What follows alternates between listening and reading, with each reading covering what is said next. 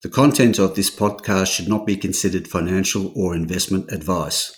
All interviews and discussions are opinions only, and the podcast has been created without taking into consideration the listener's financial objectives, financial situation, or needs.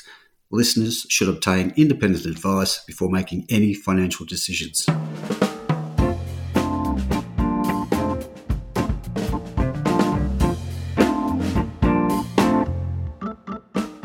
Hello, this is Barry Fitzgerald, Gower & Perot columnist for Stockhead. Welcome to another edition of the Explorers podcast.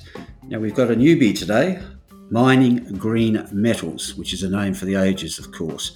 It's in the process of raising $5 million to explore in WA across nickel, lithium, copper, platinum group metals and uranium. Now it's associated with Australian Vanadium, which is placing two projects into the IPO, and Briar Resources, which is contributing another one. It's in the final stages of raising the money and shouldn't be too far off listing, so we'll have a nice, tightly capitalised explorer on the list before long, and across commodities, which are all the go at the moment, which is reflected in the name, of course, Mining Green Metals. To bring us up to speed with the company, a bit of its background and what the future is at the projects, we have Vincent Algar.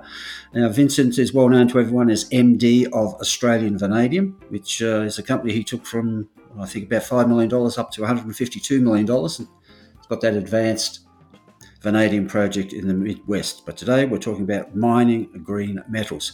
G'day, Vincent. Welcome to the podcast. Hi, Barry. Thanks for having us on to talk about MG1. Vincent, it's obviously a new company, so it'd be great if we give investors just a bit of a background on the formation of the company and the some of the strategy behind it. Yeah, great, Barry. Thanks for the time. I think we've chosen the name appropriately. I think we've seen a lot of that recently, but there are the reality of the decarbonisation strategy and how it impacts the growth and the need for new deposits of these minerals is absolutely clear, and it's really driving the economics of exploration at the moment in our state. So there's a lot of sense around that. I'll use the listing code for the rest of this interview called MG1, right. which is what our listing code is going to be. So it'll save us having to say it all out loud. But the website itself is mininggreenmetals.com.au, so people can find that very easily on the web. And we've put the company together through having had two excellent projects inside AVL and one within Briar Resources that we were really not able to focus on properly. Obviously, you mentioned before, we've really are within AVL focused on the development of our Gabonintho vanadium project up in the Midwest at the Australian Vanadium Project, and all of the stuff that goes along with that and the development of that mine and processing plant. So we recently completed the paperwork for a government grant with the federal government, which saw us receive the first $9.8 million of that towards developing that project. So it's very much on. We've started to add to the team and really get on with it. So vanadium is again very much a in the focus green metal. It's helps with the greening of steel and helps with the greening of the battery market by use of vanadium flow batteries. So what we ended up doing is looking at our other assets, in particular Coates. Coates was an asset that I actually picked up. It's up near Wandawi, which, for those who don't know, is a little town on the way to Northam in WA. So it's in the sort of in the wheat belt and about 25 kilometers south of the Julimar Platinum Palladium project, which is in the Midwest region. Just in the Perth region. What ended up happening was I picked up the Coates asset when we were looking at growing additional vanadium resources in AVL, because there's actually an existing titanium magnetite vanadium resource on this property. Right. And it was actually vacant ground. I was able to approach and peg it and start working on it a couple of years ago. And through the course of our accumulation of historical data about the vanadium deposit at that area, which was mined in the 1970s and did deliver some pig iron at the Wandawi smelter in the 1970s. But as we were doing the work, we identified that the Julimar discovery was made just up the road. Massive discovery in Western Australia history, proved that there's an incredibly rich corridor of platinum base metals up and down the Perth region, all the way up in the north from Yalgoo all the way down to Augusta in the south, and caused us to reevaluate this property. Through the course of a couple of years, we did a whole bunch of work. We collected some old core. We built a geological database model. We did soil sampling. We did some electromagnetics. And we got an EIS-funded drill program, which we actually completed on the project. And all of this started to work. And we did a CSRO project as well. And all of this started to point to the fact that north of the main magnetite is an ultramafic unit with a very strong electromagnetic signature. And that is the real excitement about this, Barry. It's a really, really exciting prospect. And the holes we drilled in the EIS program, partially government funded by their incentive program, actually started to deliver some really, really elevated copper, nickel, and chrome values, including platinum and palladium, over about a 200-meter wide zone. So we released these at AVL, and we're talking about grades around 0.13% copper over 10 meters, but over a 20-meter wide zone. And these grades are actually reminiscent of some of the overall grades that we see in the global resource of Chalice. The geology lines up; it matches up exactly. There's a lot of similarity between the geology, and this is not just our view, but the view of the independent geologist in the prospectus and the CSRO. So we're very, very keen to get out on the ground on day one and make sure we have a crack at finding another Chalice. And I'm a firm believer, having looked at this geology now for a number of years, and coming from a South African background, having worked in platinum and gold, that understanding that this region, the Perth region, all the way from the north to the south, is going to yield multiple deposits over time, and we want to be one of those deposit discoveries. So that's our ultimate objective with respect to the Coates deposit. We have a fully permitted drill site. It's cleared. We can follow up on the AVL drilling that was completed last year, and we're going to get straight into it with a very long diamond hole. The diamond hole will pierce an electromagnetic target to the north of the existing holes we've drilled. So we've drilled about 10 holes into the deposit so far, all at a shallow depth, and the objective is to drill a deeper hole. And that's really super exciting discovery level stuff. What WA junior listed companies are meant to be doing on their first day out. So we're super keen to have investors come in and join that ride with us. And we've done a lot of work to get to that point. So it's not a blind first hole. It's a well-calculated, well-researched first hole that AVL has helped fund. And AVL, as a result, will take a stake of this and end up holding around 11% of the listed entity, giving AVL shareholders a good upside to this. As part of the IPO, AVL shareholders have a priority sort of entitlement to shares in the new company? Yes, they have, and they've taken that up. We sort of closed the priority offer off, but AVL shareholders are most welcome to clip in and help us close this. I will say that in the IPO process at the moment, the markets are very tough on IPOs. So all the support we can get in this IPO process, especially since the resulting capital structure will be very, very tight and easy to move the stock price. The interesting examples around us are Caspen and Charger, who've listed similar asset mixtures over the last few years. And as IPOs go, both of those IPOs have lasted very, very well. And it's interesting that they have, because they've got a similar asset mix to ours in terms of targets. So lithium and platinum, palladium, nickel, copper in both cases, certainly in the case of rare earths and nickel, platinum, palladium in terms of Caspen. So both good IPOs to be associated with, both geographically and looking at the type of thing we're looking for. So we're super excited by this next step from a Coates point of view. But the project is not wholly around Coates. The other AVL vend we'll only mention briefly in this chat is Nathana Hill, which is a small granted mining lease on a kinotite uranium deposit. And given the way the world is going with respect to green metals, we think that uranium is very, very rapidly going to become an important part of that. And WA itself, as we all know, in the state has got the best and largest vanadium deposits, uranium deposits anywhere in the world. So when those when uranium becomes an important part of the green energy future, then the sources of uranium are going to be very important. But that's a bit of a sleeper, and we'll keep it on hand. It's quite closely associated with some of the assets of Toro Resources, which we know is probably one of the first cabs off the rank when the state government changes its views on uranium. Just to locate that one, the Toro Energy project's to the south, and your project is roughly 50 km southeast of Meekatharra, so good part of the world for mining of any sort. One of the interesting things about the company being new, obviously, and you touched on it there, you have a very tight capital base. So am I right in saying at the issue price, market cap fully diluted would be around $9 million? Correct. That's correct. Yep. With an EV of about 4.8 with about 5 in the bank. So, and given that we've run the process a little bit longer than we've liked, but we have persisted with it and we'll continue to persist with it. We have got a really good. We're really looking at closing the offer off. So in the next couple of weeks, it's about. We've had good response so far, particularly from the priority offer, as you mentioned, from both Briar and AVL. So we're down to the last little bits of closing this out. We're very enthusiastic to get players in and close this off and get in the field and get our drilling done. So, but we've had a good response so far. The broking community has not been, I say, over enthusiastic in the way it should have been in the good old days, Barry, when there was a lot of life in the IPO market.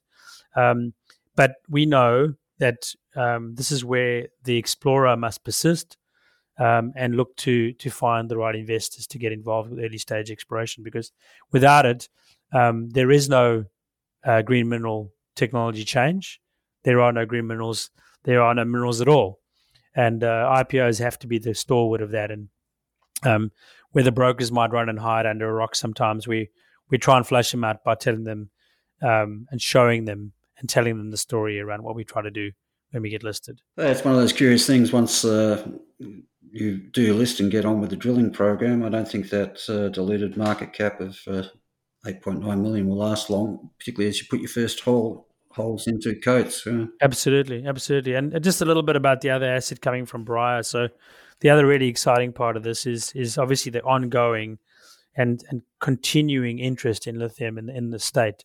We've now one of the largest hard rock producers, or we are the largest hard rock producer of lithium spodumene products in the world.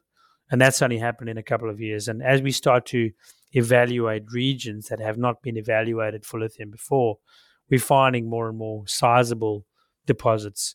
Remembering that in places like Lake Johnson, where it was primarily a nickel region for many years with the nickel mines in that area, owned by the various players that have mined in that area, and a lot of the exploration was in the greenstones for gold and nickel.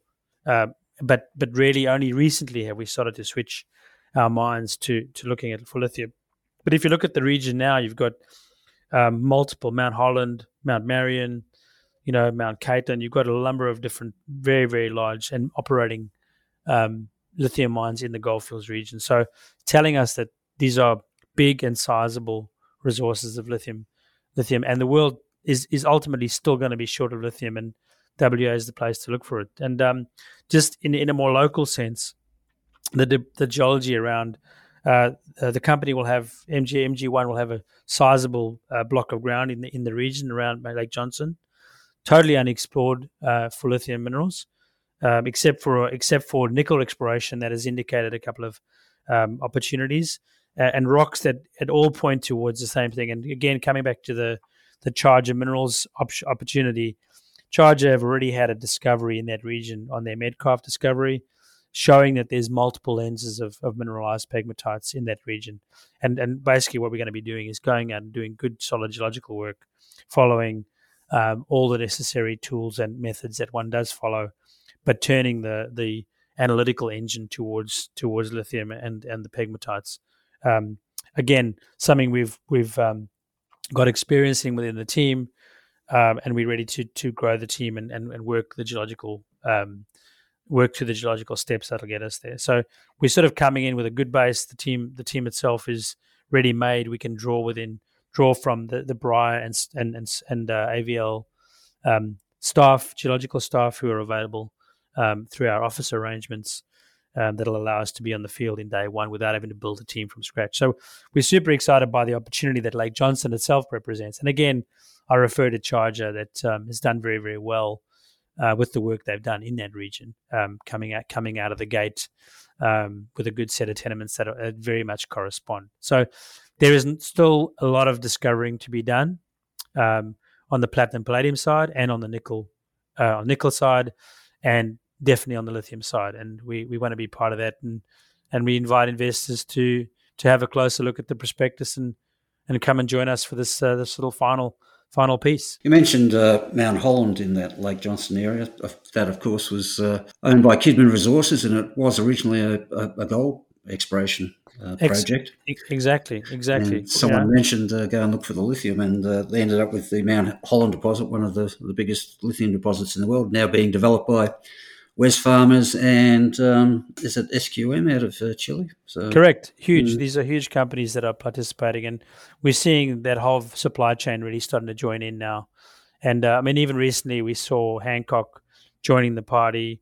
You know, we've got Lake Liontown being bid by large companies, and you have to keep looking for those things that'll move the dial. But I think similar to our gold model, we'll find that even the smaller deposits get mined in the end when they're there, because so you have to accumulate all those resources, because there's just simply not going to be enough of the stuff, and anyone who's got their hands on anything reasonable is there. But Liontown's a good example, right? You would have walked over that 100 times, and there it is. It's a massive resource, 156 million tons, and it's in a place that no one really looked for ever. So there's some very, very good opportunities still to be found within the region. So what we want to do, the AVL and Bryah shareholders are going to participate in this. The AVL and Bryah will hold this as optionality for these assets, that while they focus on their core business, in AVL's case, vanadium,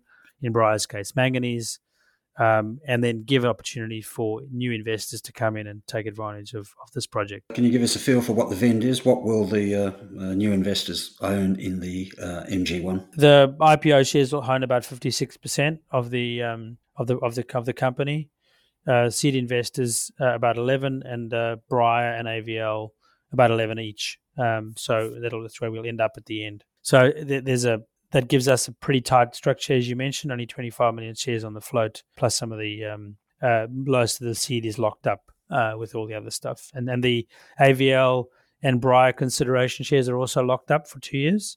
So that means the float on this thing will be very, very tight. And that's exactly what people want to see at the early stages while we get those first few holes in. A lot of exploration companies out there nowadays with $1, $2, $3 billion units shares on issue.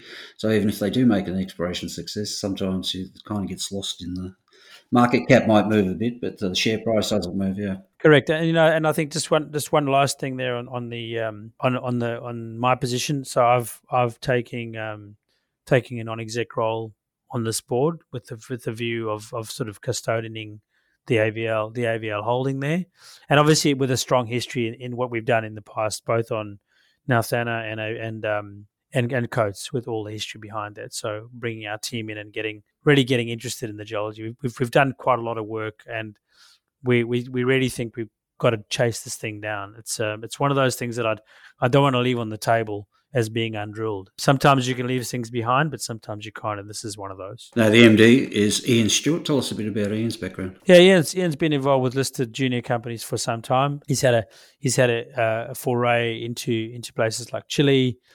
He's got a strong background of his own in operating as a mine geologist and exploration geologist here in WA and in West Africa through his career, and knows the methodologies of what we need to do. But he's also had a strong capital market background. So been involved in his time with Macquarie, some of the broking companies here in Perth as a trader. So gets the need and structure of raising money, and also needing to manage money in these exploration companies, but also to keep the news flow going, which is really, really critical. You don't want to put this into a hole and it doesn't come out again. So you really got to see the news, sell the story, sell the dream to everybody as well. And that's why they want to hear that you're going on to the next thing and moving the project forward. So Ian's an old player in that space, and we're looking forward. Our chair on the board as well is is the old AVL chair, Brenton Lewis, who grandly assisted me through the growth phase of AVL and supported me through AVL. So I'm very happy to have him back in there. Now, in terms of news flow, what's your expectation on the drilling front? Yeah, so straight in the ground, getting that rig on site. So news flow in week 1 or 2. Drillers lined up. Quite good drill availability right now. We've got a diamond rig. It's only drilling 1 to 2 holes from this first program, but it's a decent diamond rig that we're going to put in there. We'll mobilise that diamond rig as soon as the funds are cleared. It's at Coates, obviously. Yeah. At Coates, yep. And we'll get straight onto the ground in there and get that rig going. So that's only about a 2 or 3 week drill program. Obviously, these days, if you have decent sulfide intersections, you have to disclose those. So you have to be talking about them and putting the pictures and all the qualifications in the marketplace. So you could get, before you even get assays, if you have the right hit, you're going to be putting that out. And given that we've actually drilled some mineralization in this area before, there's a good start that we could be doing that again. Obviously, that's the exciting part. Follow that, we'll have the assay results from that. As soon as we finish that drill program and wrapped up there for the purposes of those holes, we'll be mobilizing the team into the Lake Johnson area. Good time to be doing it, sort of later part, sort of second part of August, September, and then getting out on the field and starting to do some recce work around some of our primary targets. A lot of those are along strike of the mapped areas that Charger have been chasing, and looking through the historical data. The data package that is in the company has actually been growing through the Briar work that they've had on the granted tenements. Then just working out around the fringes of the greenstones and starting to get some soil programs and some air core programs into play. And the exciting thing about air core is that we can get in there pretty early and do some wide ranging programs to determine the base geology, and that's really where we saw the success that Charger had at their deposit nearby. So they've started to drill early on, but having done some good geological work, but over a very short space of time. Team is very experienced in the space, so ready to roll. So there we go, folks. Mining green metals. Prospective code is MG1.